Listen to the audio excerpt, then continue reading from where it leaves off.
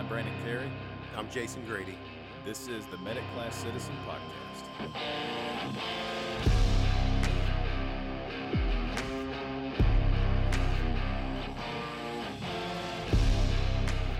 All right, everybody, welcome back.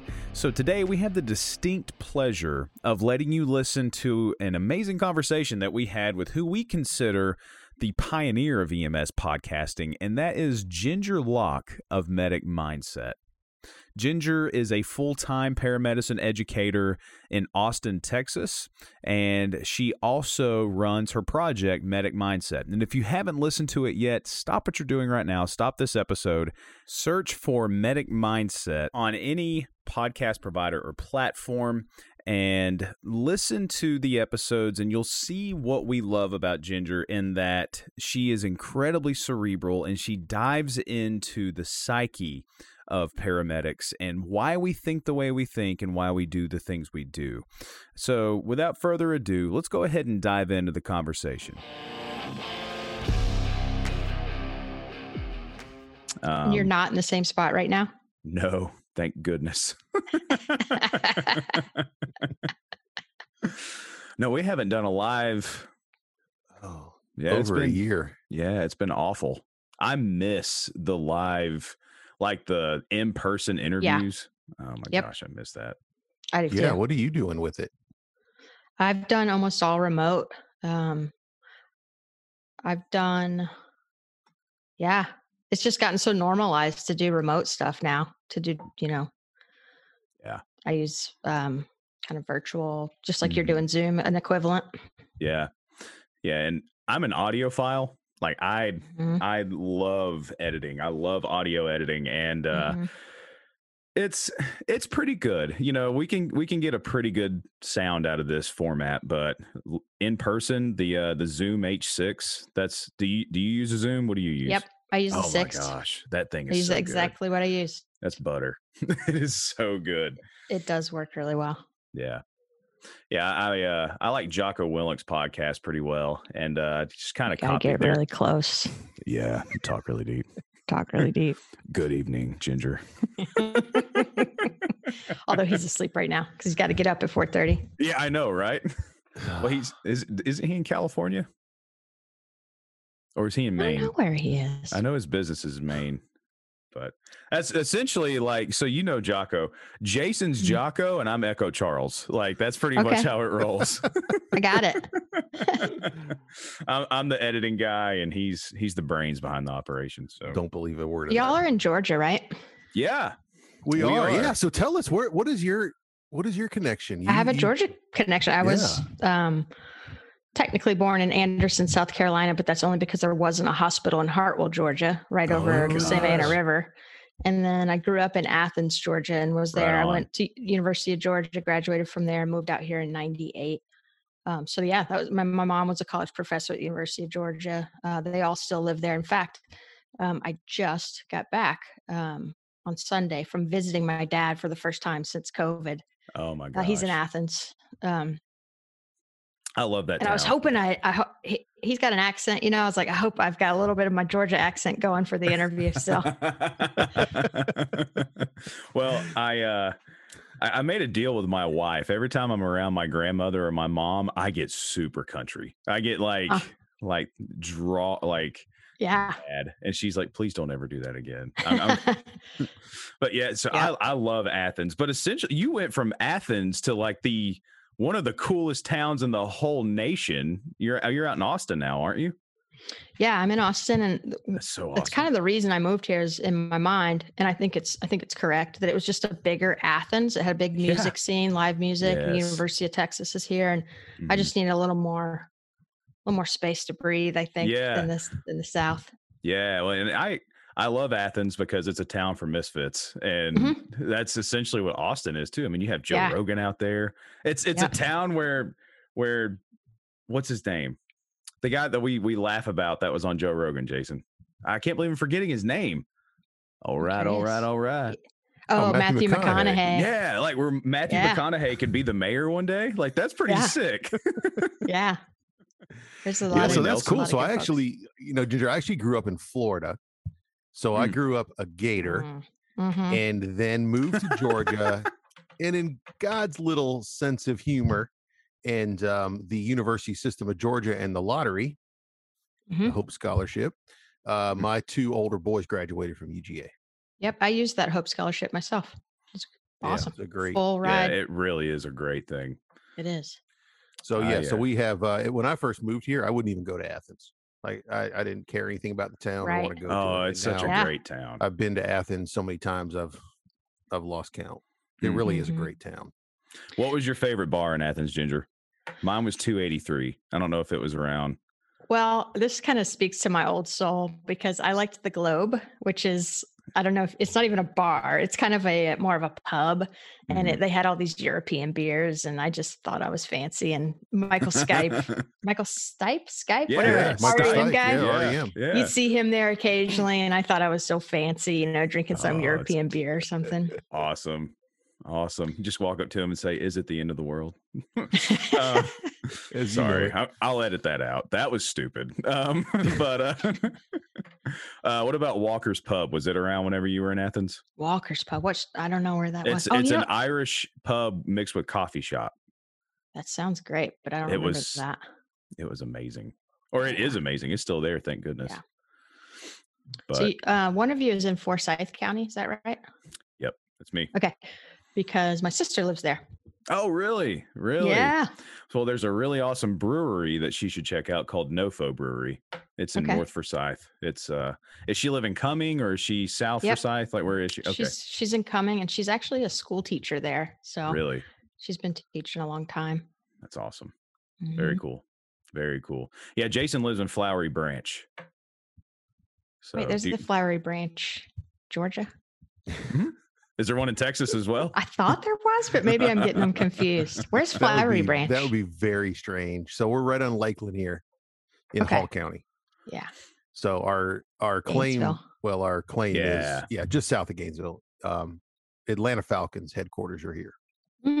Right. I mean, maybe a mile and a half or so from where I live. Yeah. So did you go to EMT school in Georgia, or did you go out in Texas?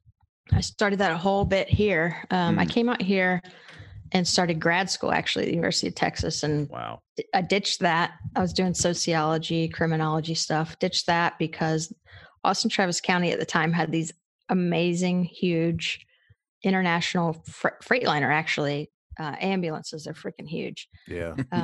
And all my life I had wanted to do EMS, and I had just kind of pushed it to the side because, I was kind of on this other track of PhD kind of academic stuff. But once I got to grad school, I was like, this is not for me. And I had taken a year off between undergrad and grad school. And that's actually what kind of ruined me, I think. I worked for FedEx for a year, and I actually loved it. I love being out in the world, interacting with people, using my body, So I just jumped over from UT to Austin Community College where I got my paramedic. So no EMS in Georgia at all, although I talked to medics in Georgia. Oh yeah, I bet so. Jason, where didn't you go to Texas Tech? Yeah. So I was out on the other side of the state, out in Lubbock. Yep. So I went to school out there and then ended up in paramedic school as well. Nice. At Texas Tech. How long did you live in Texas, Jason? We were out there for 3 years. And that's where you met your wife? Julie? No, actually in Georgia before we went out there. Oh, gotcha. Cool. Y'all just getting to know each other. Yeah. We're really not that close. It's by design. Awesome. So what, for the listeners who are listening, if you're listening to our podcast, then we know good and well you have heard of our current guest, and we know that you have listened to Medic Mindset. So essentially, like, Ginger, I just want to say, like, I don't know if you'll take offense to this at all, but I feel like you're the Joe Rogan of the EMS podcast world. Like, like you started it. I mean, you just came out of the gate swinging, and you kind of set the bar for all of us. So That means a lot to hear you say that. Thanks for saying that. Truly. Well, I mean, that's everybody, man. I'm telling you, everybody that I know of. I mean, everybody loves Medic Mindset. I love Medic Mindset. What was it that got you started? What was it that made you say, you know what, I really want to do this? I think this is important. Because you did it way before it was the cool thing to do. Like, you've been doing this for a while. Well, why don't you tell us a story about that? Yeah, I can definitely speak to that because I've been asked that before. And it's funny because every time I get asked, I think I give kind of a different answer. And I think that's because I think the decisions we make and our motivating forces are actually, it's usually not just one thing, right? It's not just like, oh, this happened and I knew I had to do this, right? It's usually like this amalgamation of things that kind of all come together. Around that time, I was listening to a podcast. Podcasts were just kind of, I don't know, people were just starting to ask, you listen to podcasts, you should listen to this. People were starting to recommend them. And Tim Ferriss podcast was recommended to me. And I loved his format. And if the listener's not familiar with it, he does something really simple, but genius. And that is he just talks to he calls them high performers, kind of extraordinary brains or athletes or kind of top performers in their field. And he picks diverse fields. And what he says is that he dissects their habits and their life philosophies and ideologies and basically other tiny little minute processes and just in an attempt to provide the listener kind of mentors or role models. And so I thought, well, that'd be really cool just to transfer that and do that within EMS. And so I think part of what people love about Medic Mindset is not me, but it's the guests. Like, I work really hard to pick guests that are spectacular humans, people that are, that I know for a long time. I would never just like interview someone and just throw them on there. Like, it's usually from a long relationship that I've built, and I know what they believe in and what's important to them and their values. So I think kind of that's been my secret sauce is the guest, honestly. But what brought me to that, I was really loving that podcast. I tried blogging for about a year and I hated it. Turn off this. I hated writing. Was that a big thing back then when you were starting that? I mean, Yeah. Is that one of the reasons you did that? Everybody's kind of blogging. Yep. Yeah. And what I found was it was too easy for people to pick apart my words exactly as I had written them, and people would get kind of rhetorical, and it just ended up being like this battle of word choice instead of hearing like the overarching message. And I think in the spoken word, people can just kind of hear my intent, right? They can hear my voice, they can hear my sincerity. Versus a blog, people just sit there and like comb through it and just like punch holes in my theories and stuff like that. Yeah. It's all about semantics and just this kind of need to be right. That's or something. So I tried that for a year and it was just really unfun. And I was like, maybe I'll do the podcasting thing. Around that time, I was having graduates of the program I teach at a Austin Community College. And I was having graduates come to me asking for advice and all this stuff. And I thought it would be kind of cool to get some people on here to mentor them, students or new graduates. And then I just started loving it. Then I just started having fun with it and made some friends. Like, now you and I guys, you and us have made the connection. Started making friends like Tyler Christofoli with Foam Frat and Eric Bauer at Flight Bridge. And we all just kind of started. And then it became like all these artists just kind of talking to each other and making each other better and all that. Yeah, it is interesting at this. I think, what we found is that there's such an amazing collaboration with this. And, I think for people that are familiar with your podcast, I'm so happy to hear you say that your guests are intentional because they have so many similarities of not only competence, but humility. And I think that's probably one of the biggest things that are lacking. We have I don't know if I should say this publicly, but Brandon and I have started a pretty much a philosophy and a standard of, if you ask to be on our podcast, the answer is no. Yeah. Like, if you come to us and go, I have things that you really need to hear. Yeah. the answer is no. Mm-hmm. Because and so I'm so happy to hear you say that, because it is absolutely evident in your guests that there is a common thread, not only with your relationship with them, but with their mentality on not just the profession, but just on their values as well. Mm-hmm. I think they all agree. I mean, at a base, they all agree that paramedics are clinicians, right? Not technicians.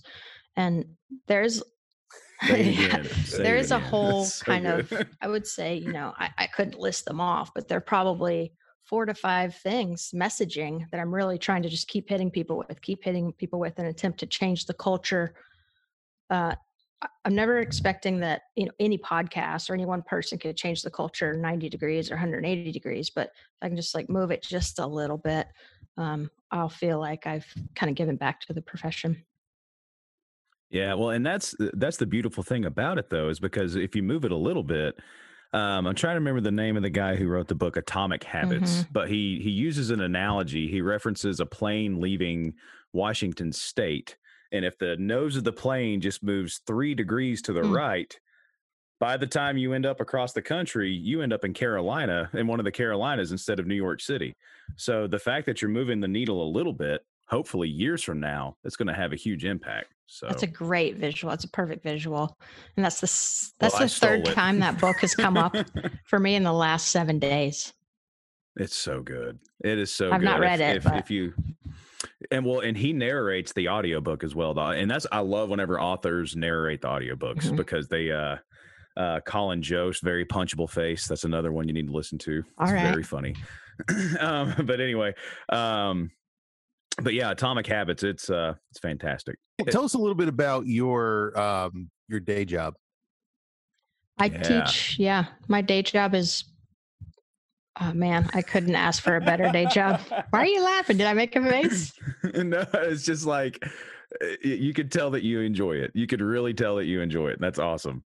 Yeah, I tell people I'm going to keep doing it until one day I'm just sitting at my desk and I just turn to ash. I'm just going to die doing it. Hopefully they'll keep me that long.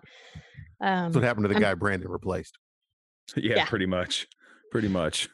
So I teach paramedics at Austin Community College. I'm on the full-time faculty. That's my main focus, all day long. And that's a huge deal. I mean, that is huge because Austin has recently been the hub for a lot of groundbreaking treatments. I mean, blood in the field. I mean, so much, and you get to be part of that. Yeah, it's a really great place. And I had no idea when I got into EMS here that I was somewhere kind of unique. I could have just as easily been anywhere. But Texas, the whole state's kind of unique in that it's called a delegated practice state where medics, any out-of-hospital provider can, their scope can be whatever the medical director deems is appropriate. So that's fantastic. It is. I think it does help kind of push along and show the country or the world kind of what paramedics are capable of doing, like blood products, for example. Yeah. In fact, we just are right in the middle of a pilot study in the state of Georgia with the region that Brandon and I are both in. And to get to the point of giving blood, there was a lot of hoops to jump through, but it was always going back. There was actually several people that kind of formulated it, went to the people in Austin and pretty much was, tell us how you're doing it, how you started it. And it became very clear at the beginning that this was where we needed to get our information. These are the people that did it well and how we can model it. Yeah. And for anybody listening, I want to be just fine tune us a little bit. It's not actually the city of Austin doing blood products. It's south of here, San Antonio. Okay. Okay. But gotcha. it's still Central Texas. Yeah. So our graduates go work there and we're kind of all influencing each other. But we've like north of here, we've got Williamson County EMS, which maybe your listeners have heard of Dr. Jeff Jarvis, who does a lot of airway stuff. So it's just kind of all around here, really good. Honestly, it's really good medical direction. That's where it's probably started. It's just great medical directors. Well, and the military's isn't AMED based out of there? Or, I don't know what AMED is. It's the Army medical something education. So, and also, Yes. was it Fort Sam Houston? Yeah, that's all San Antonio. Yeah, big, So, I mean, big just medical Texas center. Texas is a great hub for EMS, it seems. Mm-hmm. So, what type of students do you teach? Are they do the EMS services have their own programs, and you guys are filling in the gaps, or are you the hub of paramedic education? I think we are filling in some gaps. So Austin Travis County EMS does have its own paramedic program, so people can get hired as an EMT and be employed there while they become paramedics, which is a great deal. If I were doing it, I might strongly consider that. We teach, it's a community college, so it's open doors, right? Anybody that's usually not employed. We have a few students, maybe a quarter of them that are working somewhere in the field. But no, we're not affiliated with any particular employer or anything like that. Now, is there a out in Georgia? What has happened recently, Jason? Correct me if I'm wrong. I guess it's been over the past 5 to 10 years. Almost all of the community colleges were essentially gobbled up by the university system, and the technical college system of Georgia replaced the community colleges. So essentially now at a technical college, you can get an associate degree. Mm-hmm. We cannot offer bachelor's degrees. But essentially, I think that is a similar model to what we have here in Georgia. We have the technical college system in Georgia, which has all of the paramedic programs. I don't think that there's a 4-year college in Georgia with a paramedic program. Is there, Jason? No, not yet. I don't believe. Yeah, so that's pretty similar to us. It's never occurred to me that Georgia didn't have community colleges, but as you're saying that, I'm like, yeah, it's all they call them technical colleges. Good point. Yeah. I went to Gainesville Community College back in the day. Yeah, this is like most of them have been absorbed. So let me go back to kind of so that's what you do during the day. Do you still work in EMS? I mean, do you ride on an ambulance or? I do or not. anything? So the closest I get, kind of where I satisfy that kind of need, because I think we all still want that direct patient care. Oh, yeah. It was the reason we started doing it, right? That kind of reason doesn't go away. Is we do clinical rotations, and we are really lucky at our college that we precept our students in the ER. So they don't just go in and get attached to, any old tech or nurse. Like, we are facilitating their educational experience for 6 hours. I take 2 students and we just rotate around and look for interesting cases, start IVs, do assessments. I give them feedback right there at the bedside. So that's where I kind of still get my, that face-to-face with sick and injured people. So if you get a good level 1 trauma or something along those lines, you still kind of get to get your hands dirty a little bit. That's I've awesome. learned so much in the hospital. Yes. It's been, I've realized how much I didn't know about what happens later, And that's so important. And Jason's about to jump through the ceiling because he's all about systems of care, and which is great. It's fantastic. But before he starts asking you about that, I want to ask, how big are your cohorts? Like what size of a class will you have? Because that's got to be a pretty, talking about the COAMPS accreditation standards and things like that, having that one-on-one time with them, taking 2 students at a time, that's work. That is a lot of work. Yeah, the college is really generous with our department. I know we lose money. I know our department loses money because we have all this consumables in the lab and all that stuff. Like, you think about these history professors that are teaching 100 people at once. That's where they're getting their revenue back. But with our department, they have been very generous and just like meeting the community needs. I think we're a full-time faculty of 10. What? But yeah, you shouldn't have said that. What? You could have left that part out. Oh no, say it again, because I'm bringing this to my dean, to the president of my college. Everything's bigger in Texas. Oh my gosh. Maybe we need to leave that part your out. Faculty. Oh, so what is what's your instructor to student ratio? Do you I'm go not by going to answer any more questions. This is going to be bad. But so you answer that. Do you go by a ratio though? Is that how you choose how many full-time faculty you have? Yes. So in the lab, we're 5 to 1, in the lab. That's great. That's perfect. That's ideal. That's ideal. That's ideal. Yeah. I think that's what accreditation actually recommends in the COAMP standards, if I'm not mistaken. Yeah. Well, and I talk to educators all over the country, and EMS educators, because I've done some like pre-conference courses for educators, and I realize how good I have it after talking to people about, especially their kind of lab resources, and it just seems like it's a lot. We need to be investing more in EMS education. Oh Lord, say it again. Yeah. So traditionally we don't work in systems of care, we work in silos, right? So Yeah. EMS is taught, especially, we take the example of ACLS, where we teach in EMS for the first 30 minutes of the code, get a pulse back, your job's done. But as paramedic students, especially or EMT students, are able to work in the hospital or on that definitive care side, what are some of the things that you do to bring them into that environment where they truly understand the decisions and the treatments they do in the field are going to affect how the patient is assessed and treated in the ED, maybe in cardiology, maybe in surgery for trauma, and things like that. How do you help facilitate that?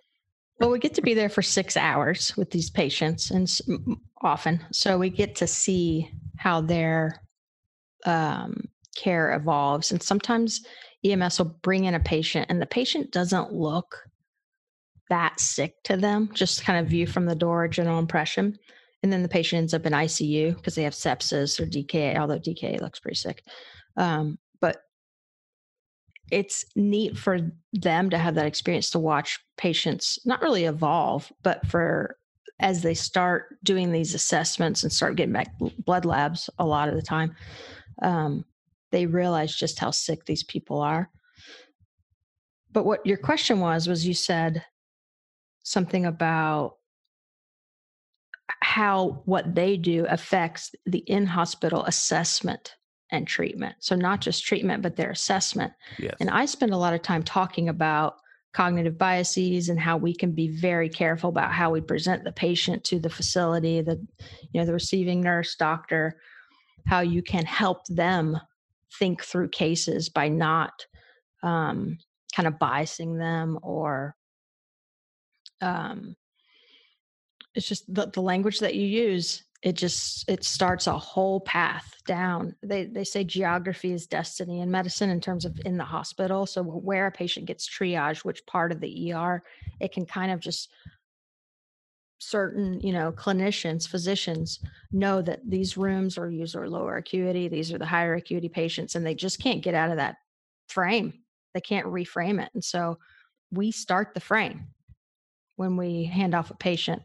So we talk a lot about cognitive biases and how to help downstream clinicians come in with an open slate, but also, how to keep those differentials broad and things like that in the undifferentiated patients. Well, that's good. I don't know that I've heard that put that way, but that is so important. Mm-hmm. And then we see a lot of psych patients, right? I mean, that's what emergency medicine has become a lot of, is that safety net for psych patients. And so there's a lot of education about, again, cognitive biases and how people often have, a psych component, but that is not their main problem today. It's something medical or physiological. And yeah, I mean, I'm not shy about getting them in there to assess the patients that have a little bit of a psych component to go along with their disease process. Absolutely.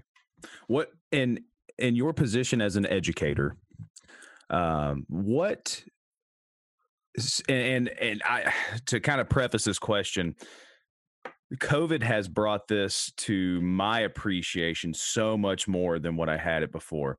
What is the impact that you feel of the clinical setting and of the lab setting on the overall outcome of the students' education? Of how well they retain things. We had to adapt in Georgia to where we were online only for months, months and Yeah, months us and too. months. Yeah, and I had no idea how to do that because I have to have a dry erase board. If I don't have a dry erase board, I'm paralyzed because I draw everything. I do not like PowerPoint, and I draw right, and I couldn't do that. My students couldn't put hands on, and it was awful. So, what do you see that clinical is irreplaceable? Do you think it's just a piece of it? How important do you find that clinical experience to be for the overall education of the students? I have a lot of comments. I wrote down too, so I wouldn't forget them. Yeah, but that was a long question. Well, my brain's just, this is where we've been, right, for the last year. And so these have been my thoughts, and they've been evolving over the year too. At first I thought like, no, we're fine. We can do this, and we'll do simulated case studies and things like that. I think simulation done well can prepare paramedics they can get them really far down the road when it comes to decision making. Simulation done well, right? And I honestly, I don't think many people are, and probably myself included, like we're just not doing simulation as well as we could be. Because it takes a lot of work. I mean, there's a lot of preparation to go into it to do it well, like you're saying. It does. And the students can see and feel the difference. Yeah. We delayed graduation for students because we couldn't get them what they needed in the lab, in their clinical rotation. So we believed they have to have that, right? They've got to have these patient encounters, the internship, all of that. That's where stuff really, really comes together. And I see it over and over again.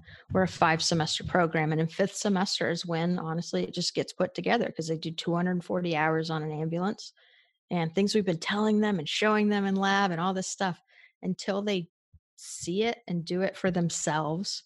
It really just doesn't solidify. And so I honestly think that paramedics should have a residency the way physicians do. I think we should absolutely, the things that are asked of paramedics, and hopefully we'll get to this, because it's a big part of why I do Medic Mindset, is I think we are causing a tremendous amount of psychological harm by the education is not enough to prepare paramedics for what they are asked to do. There's a mismatch in it.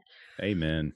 There's a mismatch. And there's a psychological theory about this, that what causes stress is when the demands exceed the resources. And that is the case every single time. And it's certainly a new paramedic goes out on a call. They do not have the resources. They just don't. They want to, and educators are doing their best, but it's just not enough. They're working independently. They're not, whether they have online medical control or whatever, it doesn't matter. They're independent. They're literally alone.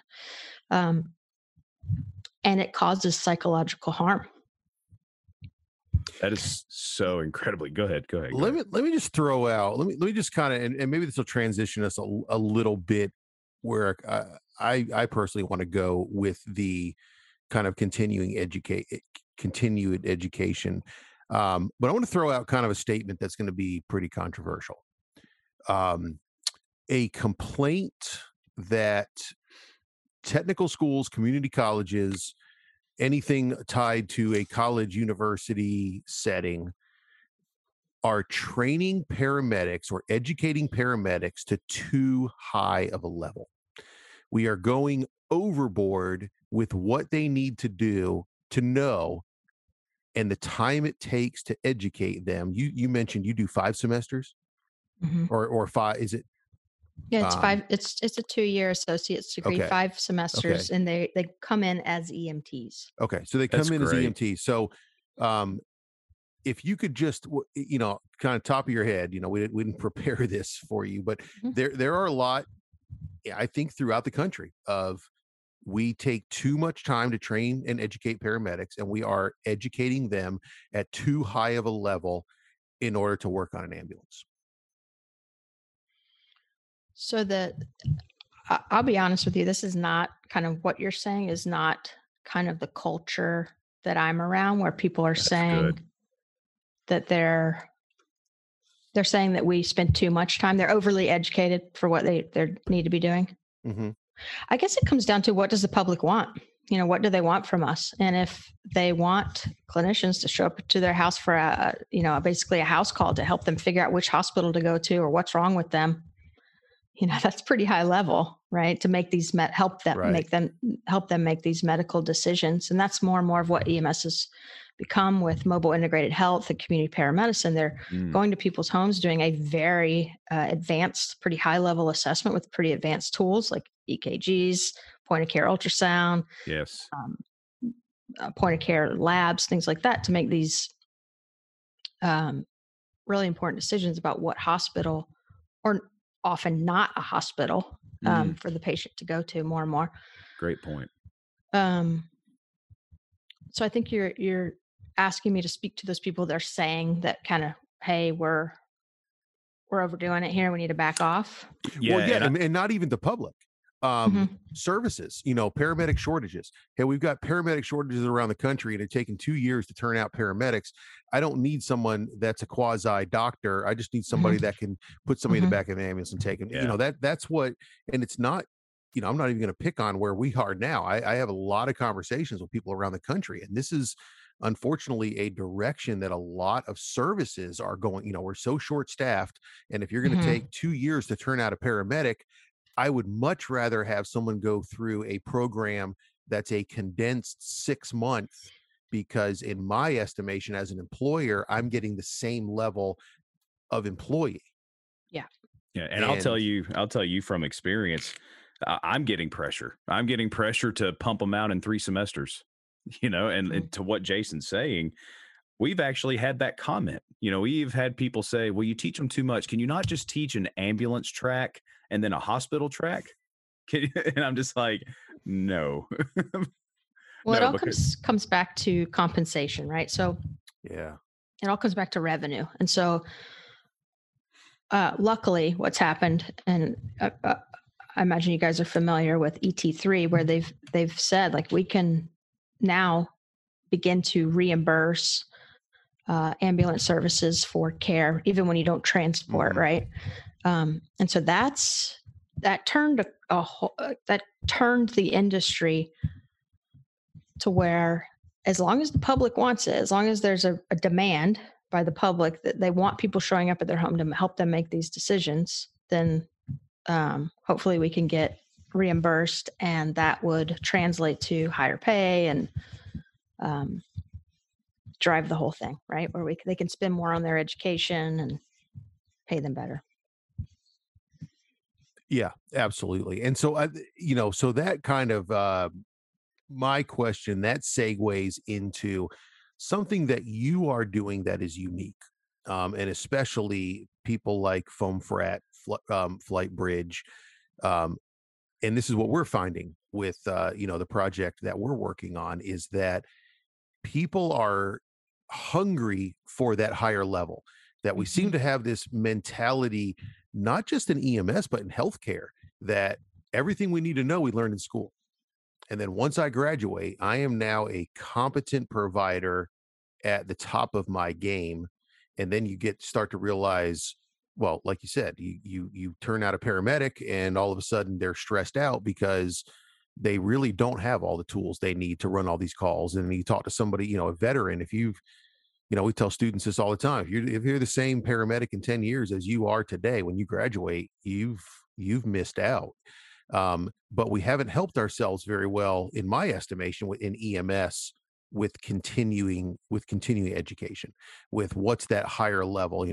Everybody's got a second job. It's difficult. And so now we have these platforms, and that's why I personally am so appreciative, Ginger, of what you're doing, is because you're offering some of these things. So can you speak to kind of what motivated you to kind of go to that level and kind of be able to, do you shy away from kind of the deeper things, or do you kind of just really go after it? Do you temper the guests that you have, or do you just kind of go full throttle?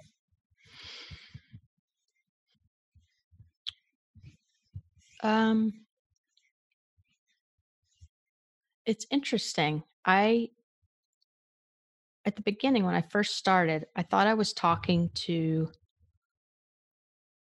paramedic students and recently graduated paramedics. But then what happened was the like you said, the kind of veteran providers that were hungry started listening. And I started realizing by interacting with them on Facebook and emails and stuff, I started realizing like these listeners, like they know a lot and they want to know. They want to know it all, right? Like it's like why would we limit what they know? And so I got some guests on and I started doing this thinking series where I basically just take a chief complaint and talk to usually physician level provider about how they think through that chief complaint. And one of the first ones I did was with Dr. Pickett, and he didn't hold back. He was talking to me about, all kinds of stuff. I was literally at times like on recording and I left it in there like, hang on, like, I don't know that. I don't know what you're saying. Like, teach me. Awesome. And he just talked like he would talk to a colleague, and he just assumes that it's perfectly fine for a paramedic to know these things.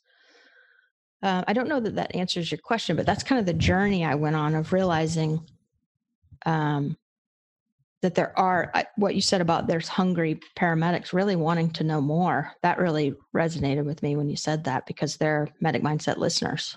No, yeah, that was exactly where I was headed. I was headed with that.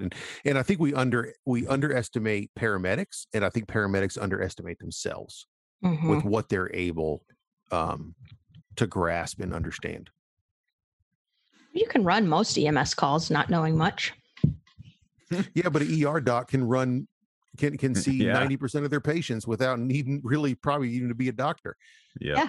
Yep. But it's those nuances, this is probably another direction we could head on ALS versus BLS, and who need what calls need a paramedic and which calls don't, and that's a pretty sore subject with me. Oh man, that reminds me of the last thinking series episode I did. It was about lift assist, and Maya Dorset talked about how it is paradoxical that we send BLS to the lift assist calls, because lift assist is where you actually have an undifferentiated patient that needs a comprehensive full body system assessment. Like, why are they on the floor and can't get up? See, you're wrong. ALS doesn't have anything to do with the assessment. It's an ALS skill. Did you give a medication, or did you do a skill? If you didn't do that, then they didn't need a paramedic. If you didn't put them on the monitor, it's not ALS. That's right. It's not ALS, but we're still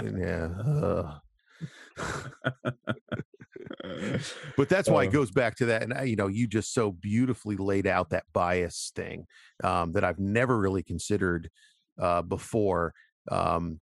Except, literally, this is so crazy. I literally just having a conversation today. We had a meeting at our hospital. It was a STEMI meeting, and we were reviewing a case where the patient took, it was like an hour before they got an EKG in the hospital on a difficulty breathing. And the hospital's thing was, well, EMS didn't do an EKG, so we didn't do an EKG. And EMS is like, well, why didn't you do an EKG? Oh, because you didn't. And it just went back and forth. And really, it turns out, hey, EMS, if he had just done an EKG, because you didn't, the ED didn't have a heightened sense of awareness. Right. And there was a bias against that patient because of that. So it's very real. And I want to be clear that it's not character flaw. It's just how our human brains are wired, right? These are good people trying to make the best decisions all day long. But it's called triage queuing is the name for that particular phenomenon. But we're just wired, right? It's inertia. It's called diagnostic momentum. It just kind of keeps going and building on itself. Sure. And there's sense of urgency. If there's no sense of urgency in your voice, that doesn't create a sense of urgency in others. And if you downplay things, it gets downplayed, which is just all the more reason the importance of that first medical contact, the importance of EMS. And we think, we just deliver people to the hospital and then they restart that assessment, when in fact, no, they're continuing that assessment based on what you've done. Yeah, you got it. So on the note of the content that you use or that you have on Medic Mindset, one of the first times I ever listened to one of your episodes, what hooked me was your focus on vulnerability. was your focus. You asked your guest, I can't remember her name. It was one of the early episodes. I think she was a friend of yours. You worked on an ambulance together. You asked her what was one of her biggest mistakes she had ever made, or I can't remember exactly how the question was worded, but essentially you shared together, not your worst call as a paramedic, but what was one time where you made a mistake. Mm-hmm. And I was hooked. I was like, finally somebody is talking about, you know what? We're not perfect. You know what? We have to be vulnerable. We have to connect with our feelings. We have to connect with each other. And, what was it about vulnerability in particular that you found important? Well, you told me in advance we were going to talk about vulnerability, and I appreciate you telling me, because as a consequence, I've kind of spent the whole day thinking about it and kind of remembering vulnerability. And you can't say the word vulnerability without talking about this amazing woman, Brené Brown. Yes. Okay. She is a psychologist, and she's also a podcaster now, by the way. And she studied not vulnerability, but she studied shame as a PhD psychologist. She's at the University of Houston, and she studied shame and how harmful it is for our health and relationships. And it's kind of like shame is like the worst human emotion you can experience. Really, it's pretty dreadful, and we all know it. And she says that vulnerability is the antidote to that. And what she means by that is, this is what I think she means, is that if you can kind of own, right? If you can own and be transparent and open about the things that you think would be unpalatable or unacceptable to others, if you can risk sharing that stuff with others, and then they stay, they don't run away. What you've built is intimacy as a result of that. And so I think with podcasting, it's important to differentiate, however, the difference between being confessional and being vulnerable. So my guests are sometimes anonymous. And I bet the one that you heard was anonymous, because in the first year I made them almost all anonymous because I wanted them to speak freely. Now we may have said that we were friends, and I may have said somebody that works locally, but the only people that would really know them are people that knew their voice. And so that doesn't mean that they weren't being vulnerable, because they still had me listening, and they still had people they work with probably listening, because probably most of my listeners are in Texas because they know me. But if I say stuff to you right now, technically it's a little bit more confessional, because I hope we become friends, but vulnerability is actually showing yourself to people that you need and you really hope keep showing up, right? It's the coworkers that you're going to see every shift. It's your family in particular, extended and nuclear family. But it's this idea of we can experience joy and intimacy if we just share our true story. And because in EMS, the two partners, or within a system, within a service, there's got to be so much intimacy. Like, we know each other, like they become family, right? And what people do, we're all every single paramedic is experiencing shame because they know they mess up on occasion. They miss an assessment. They have true medical errors, which are very actually common in emergency medicine because it's kind of an error-prone environment. It's high speed, low data. Like, people are making errors. And so if you can develop the culture where people are talking about it, it's just more joyful and intimate, honestly, and there's less shame. The trick is someone has to go first. Somebody's got to go first. And so when I've interviewed guests, I'll often go first. Sometimes I edit that out later because I don't necessarily, it's not about me, right? It's not about my story. It's about the guest story for the listener. But if you're brave enough to go first, those around you will start following suit, hopefully, because they realize you're a safe person. You're like, if you can share this thing, they're like, oh, okay, yeah, you too? Good. I thought I was the only one. Awesome. Now, and when you so you've got my head, you have my wheels spinning about vulnerability versus confession. Mm-hmm. I mean, I've never really considered that before.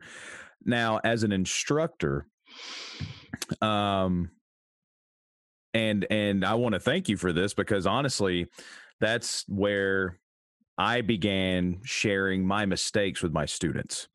I started saying, especially during their senior semesters, whenever we start, but because now I have a lab station set up to where we have different rotations, in our lab setting, not clinical. And we just started one to where we'll sit down with a group and then we'll say, okay, well, let's talk about this call. Now that you see the big picture of things, where this could be a basic call, you just follow your protocol and you actually cause harm because you followed the protocol to a T. I'm able to share my mistakes that I've had in the past now. And I feel like that opens the students up to connect more. I feel like they share more stories because all of my students are currently working in the field. Most of them have 3 to 5 years of experience, and they either share a scene where they said, hey, yeah, I didn't realize what was going on at the time, but now I do. Or, yes, I made this mistake in the past. Do you utilize that as a tool as an instructor as well, or an educator as well? I do once I've established credibility with them. So I would not do that in the first semester because they don't know me yet. And so I first need them to recognize me as, someone who knows what the hell she's doing. But as they near graduation, I start telling them, I've got 2 or 3 kind of cases that I tell them about where I messed up. And they've been on enough rides by then that they have some compassion for me. They don't have this ideal that all paramedics are perfect anymore. So the timing is important, I think. And I think that goes back to this. I want to make sure the listeners understand what I'm saying about this confessional bit. If I were to walk in early when they're first in school and I just start telling them about all my bad calls, that's confessional in the sense that it's just me getting it off my chest. It's almost like therapy for me. And it's not timed right to when they would need that info. It's just me just like, I need to tell you all this just to get it off my chest. Vulnerability is sharing unsavory things with people that you are in a relationship with, and it will help either the relationship or them. It's definitely not about yourself. So when I share these cases, I know my heart's pure in the sense that this isn't free therapy for Ginger. I really want them to either avoid this error, or I want them to mostly understand that errors are going to occur, and how I hope that they have compassion with themselves around it, and openness about it, just to own it. Do you find I think timing is key for vulnerability. It doesn't make sense to do it too early in a relationship. That is such a good point. Do you see any difference in any groups of people where this is more difficult than others? Well, I think the new provider has trouble with this because it is much safer to think that they won't make errors and have that hope for themselves. And then when they hear that others have, they want to convince themselves that they could never do that. And so they're judgmental towards the person who did, right? It's just protective mechanisms. It's easy to split groups into male, female, but I don't know that it's really gendered. One-on-one, I've had men and women equally be able to be vulnerable one-on-one. What about your fire department based paramedic student versus just a regular, EMS or hospital based paramedic student? Do you see a difference there? A difference in, I don't want to go back to make sure I'm answering the right question. A difference in how vulnerable they're able to be. Yes. And I'll just say it. I find most of the time my fire department based students have more of a shell or a shield rather. I don't know what their correct term is for it. Maybe a facade rather, to where it's like, oh, just tough it out. Just be tough. Yeah, we ran this horrible call the other night, but whatever, I'm fine. Versus, the hospital or private service students are typically more open to sharing. That's just my own anecdotal experience. I don't know if you've seen anything like that before. Most of our students are, I don't have it, and I'm not trying to dodge your question, but I just don't have good sample sizes. Most of our students are civilians. They just walk in with no experience, and they're not affiliated with fire, EMS. I know what you're talking about though, because I worked in the field. Yeah. Yeah. And I think a lot of people are just trying to keep their shit together because they know other people are counting on them to keep their shit together, and they don't want to just if there's any cracks, like everybody might start cracking. I think they think they're doing right by keeping that facade going because there's people following them, or like they're leading or something, and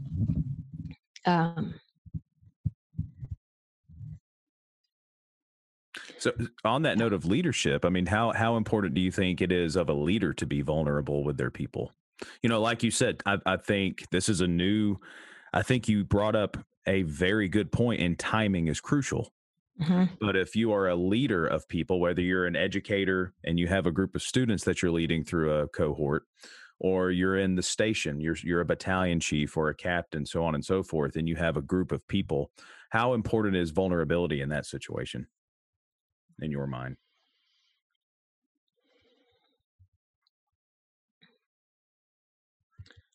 I think it's important to develop the relationship, right? It's integral. It's integral for the relationship building. There are moments, however, when you definitely don't need to be honest about how you're feeling in that moment, given the nature of our job, right? So you do not want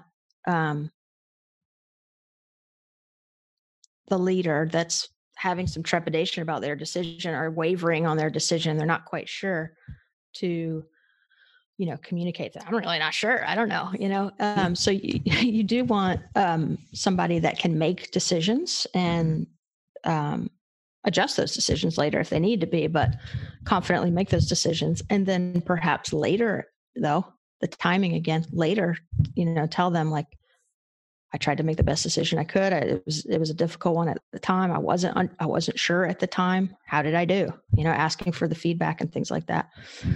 But I'm sure, I think it's difficult for leaders to balance that because they know a lot of people are literally looking at them to be standing sure. And in a culture where vulnerability can be seen as weakness, I think too but you bring up a good point that, certainly in the moment, there are certain times where you just not, the whole, the story of the pirate captain that wears the red shirt. So when he gets stabbed, they don't see the blood and know he's hurt. And, for the same reason he wears the brown pants. Sorry.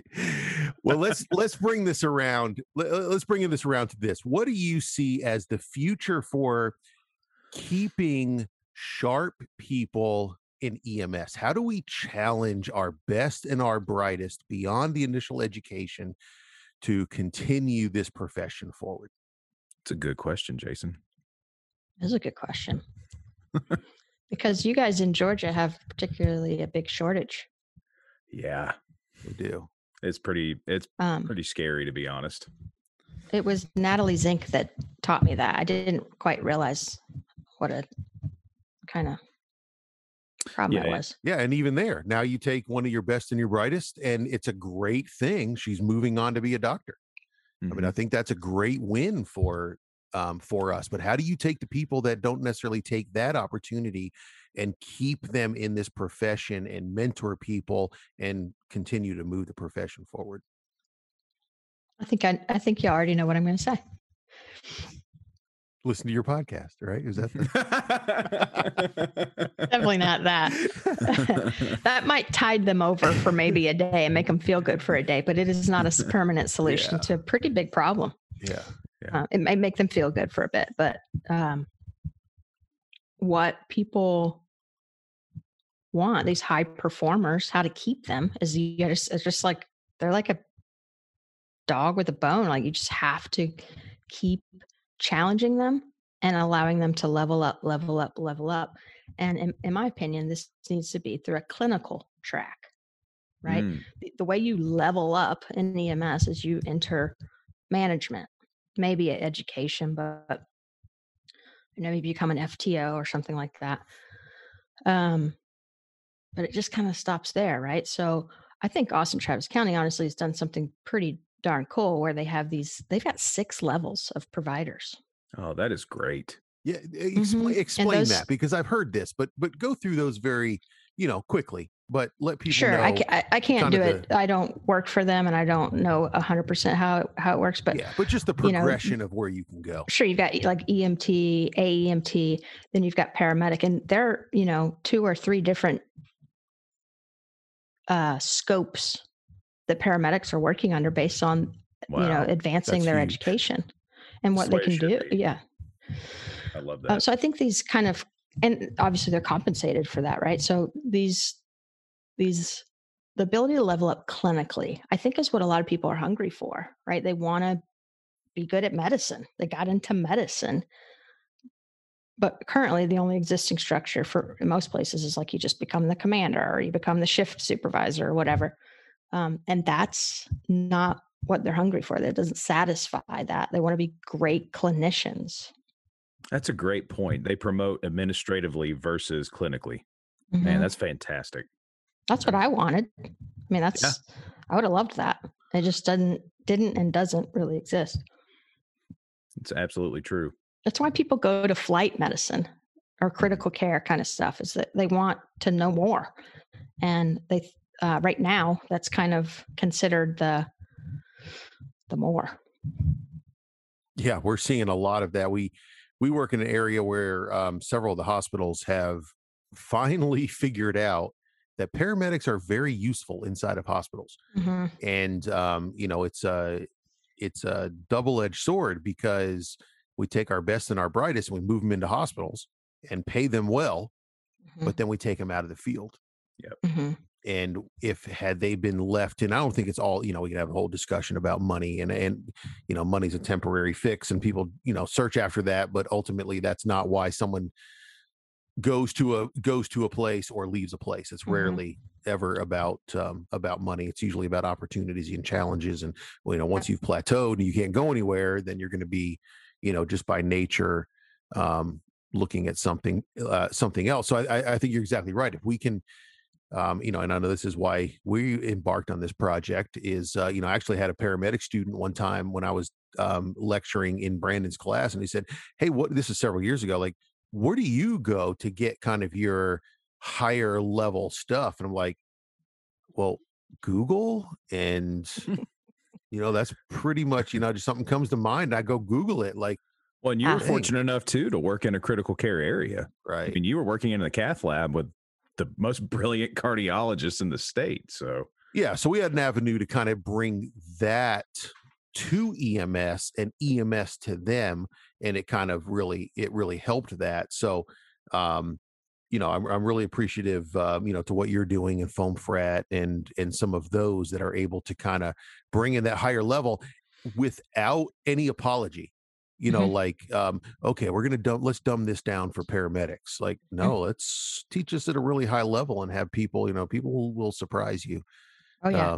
That they can really come up to certain things. And then actually Brandon and I are working on a paper right now. It's some pretty difficult things with pressure volume loops.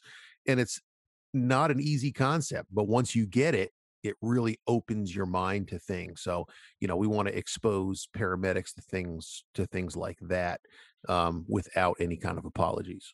Mm-hmm. I think that's key, right? The without apologies. On this last episode I did, I referenced it earlier with Maya Dorset, this lift assist one. she talked about the harms of transporting patients. And I thought to myself, oh my God, like, can I publish that? Can paramedics hear that there's a potential harm caused to a patient by transporting them to the hospital? Are medical directors going to be angry that I'm publishing something like this? Like, am I going to get a lot of feedback, And so what I did is I just asked her, I was like, hey, when you say that, are you worried that paramedics listening might misunderstand your kind of core concept here? And she was like, nope, I assume they can understand it the way I understand it. That's great. Yeah, that's fantastic. So, and kind of on that note, what do you foresee? I consider you a visionary because, like I said, you started off the podcasting and kind of the mobile platform before anybody did. So what do you see as the next step? I mean, as of right now, the podcast world it's great. It's very saturated. We have so many podcasts now. I mean, so many. Yeah. The pandemic really gave people too much time on their hands. Yes. In fact, I was trying to get an interface for our project, and my buddy at Guitar Center, he was just like, dude, everybody's recording their albums now. He said everybody's becoming a pro musician during the pandemic. But what do you foresee? Is it live stream lectures? Is it podcasting to continue growing, or more of a YouTube platform? I mean, what do you foresee as the future in the continuing education / social media? Because that's essentially what this is. You're blending two worlds. You're blending a social concept with the ability to learn from it, which makes it beautiful because you get to see the relationship. You get to develop the relationship and you get to feel the chemistry. Do you see this just staying and just growing, or do you see an evolution coming? To be honest with you, I haven't thought about that much, kind of the future. And I appreciate you calling me visionary. I think a lot of people educators particularly, been treading water this year just to kind of like figure out how to deliver education. So I did kind of hit pause in terms of thinking like, what can we do next?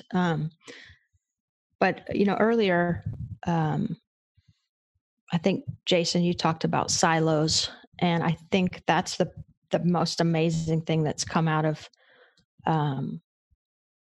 this kind of social education, or whatever you want to call it, is that now I have access, and you guys do too, and so do the listeners. They have access to the minds of kind of the best in emergency medicine, whereas before, this is kind of interesting. So Jeff Jarvis, who's the medical director up in Williamson County, just the next county up, tons of our graduates go work there, but he's just an airway genius, international airway genius.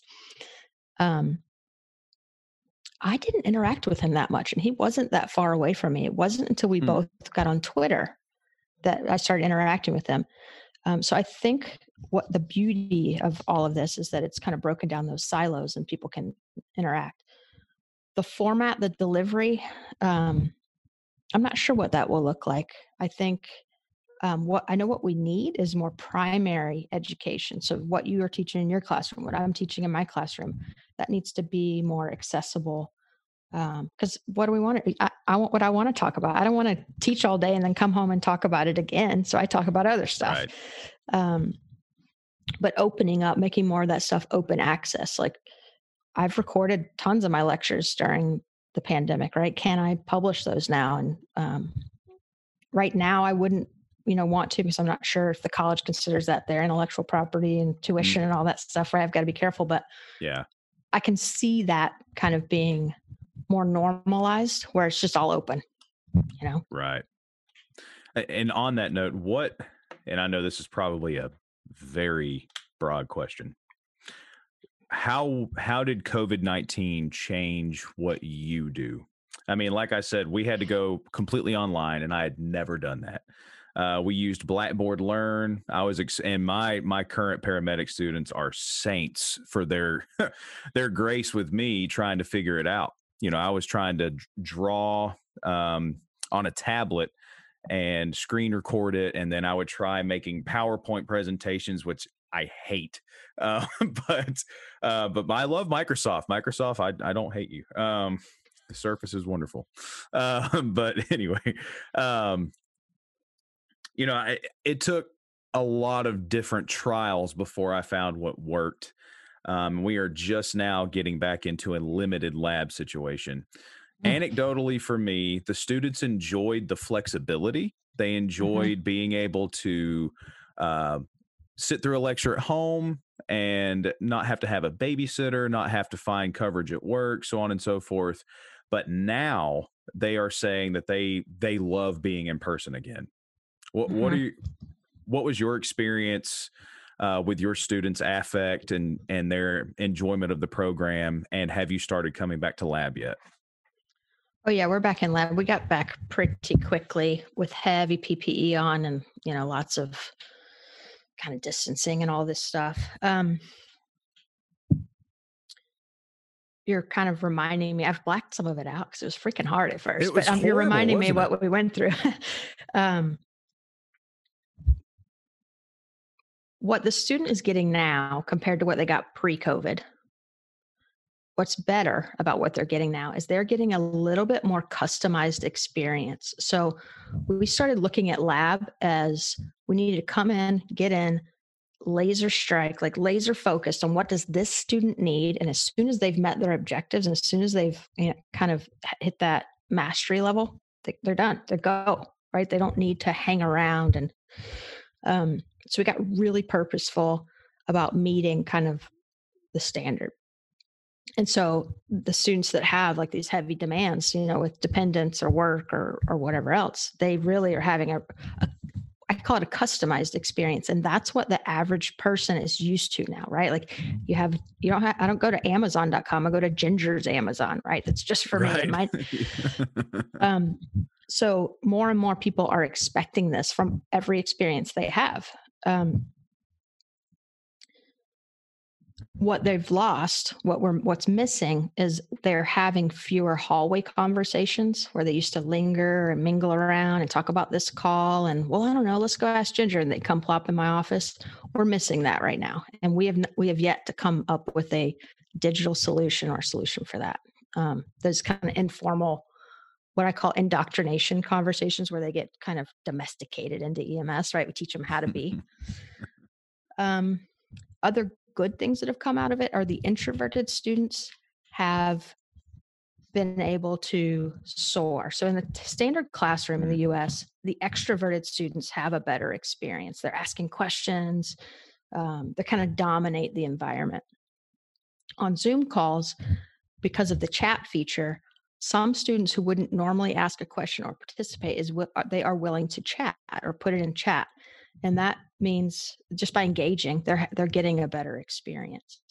So I've liked that because I actually think a lot of paramedics are introverted. We act like we're all big and large and on the stage and all that, but I think they're empaths and they're introverted and they're actually pretty sensitive people. The thing that's changed most about my work is how I evaluate students now. So the standard multiple choice tests and things like that, a lot of it we started asking ourselves, what's our goal here? What do we really need to do? So we've changed some how we evaluate. It's a lot more essay format, things like that. Oh, wow. Yeah. We just started asking ourselves everything, like why were we doing it that way? Because we were just on a machine, man. We were just a machine until our legs got kicked out from under us, and then it's like we start questioning every process. Like, okay, we can't do it that way. What was our goal originally? How much time did they give you? They gave us a week. They sent us home. I'm curious what you're going to say. Go ahead. So they sent us home and they said, okay, we need you guys to be operational and teaching online in next week. So we went on spring break and they said, go ahead and take everything home with you. Because we might have one more week delay after spring break. So we took our stuff home with us, but we never went back. So it's 2 weeks for us, spring break, which nobody was doing anything. And then the additional week. Oh, yeah. And coming back to the classroom now, you could see the camaraderie, the morale of the students. The first day back, they were all, just slumped over in their chairs, and they were just, we got to be here. We got to go to the sim lab or the sim center. We have to, so on and so forth. But now that they've been working together again, they have those, I love what you called that, the indoctrination conversations, because they do. They're not supposed to be, but they're, beside the bathroom with their mask on, and they're standing apart, and they're talking about, well, this is the call that I had this morning at 3:00, and we did this, and I don't really understand. And I love it. And they're becoming friends, and you can just see the interaction now. They are becoming a cohesive unit versus individuals who were sitting at home by themselves. Yep. And, it has made me really appreciate relationships a lot more, and that student educator relationship, and being able to pour into them and be in person. So yeah, there's nothing like that. To see their body language, and I can tell when they're tired, or I can't do any of that over Zoom. I can't really assess them. Nope. Especially if they don't have their camera on. Yeah. I tried making that a requirement in the beginning, but I got tired of seeing this.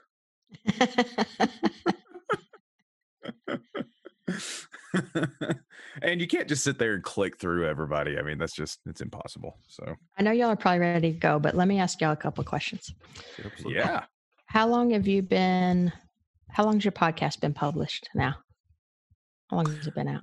We were just talking about that. We started in December of 2019. I think our first introductory episode was 2019. So that's awesome. I love your graphics. Thank you. And then I have to ask, how did y'all decide on the name? So that's actually kind of a funny story. It is. So in our region, we have, there is a dynamic, there is a difference, and it's almost palpable. You can almost feel the difference between a fire department paramedic versus a non-fire paramedic versus how paramedics are treated in the hospital. And long story short of it, the paramedics in our region, unfortunately, and in the state of Georgia, are typically treated like second-class citizens within the medical world. And so, was it Jonathan Cannon that said it during a meeting with his chief, that the paramedics at this department are treated like second-class citizens? So we said, you know what, we're just going to go with that, and we're going to run with it. I like it. Medic class. It's citizens. Really memorable. Like I remember the first time I heard it, I was like, oh, that's pretty catchy. I like that. Well, thank you. Yeah, we had to come up with a couple options. When Brandon hit me with that, I'm like, no, that's it. Don't need a discussion on anything else. And I'll just say too that a lot of the credit for the graphics goes to me, because I say, hey, Brandon, we need this graphic, make it happen, and he does it. So really, I am the facilitator of that, and then Brandon does it. So without me, it wouldn't happen. Is really what I'm getting at. So, I told you, he's Jocko. And how long have y'all known each other? Long time, too long. Yeah, I'm not even sure. Jason has been a mentor of mine for a long time. I went through paramedic school in 2013, and that's where I met him. He's been teaching. Gosh, how long have you been teaching, Jason? Did my Let's first put some age on. 1999. Yeah, 1999 was when I did my first. I became a paramedic in 1997. Oh. Yeah, exactly. You look so young. Yes. Exactly. Yeah. Yes. My oldest kid is 25. So I love her face just now. She goes, oh. Yeah. Oh. Let me look at you closer.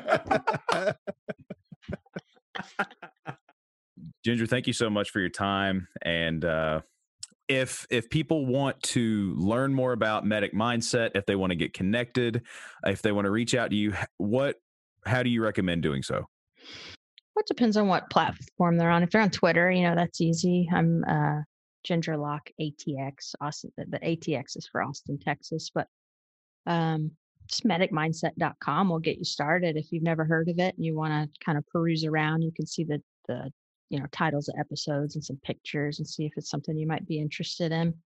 It's been, I think I'm in my 5th year of doing it. So if you just go to any podcasting, Apple Podcasts or Spotify or anything like that, you'll be able to find it. Just typing in Medic Mindset. Awesome. Well, I really hope that you come back. Will you come back? Oh my gosh, I had so much fun. I was kind of in a bad mood when we started, but now I'm in a good mood. I couldn't tell. That's completely opposite of just about all of our guests.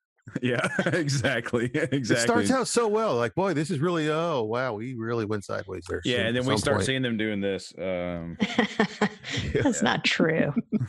So, well, thank you very much. We appreciate what you do, and not just what you do for education, but furthering the profession, and hopefully inspire some really sharp people to enter probably the best profession in the world.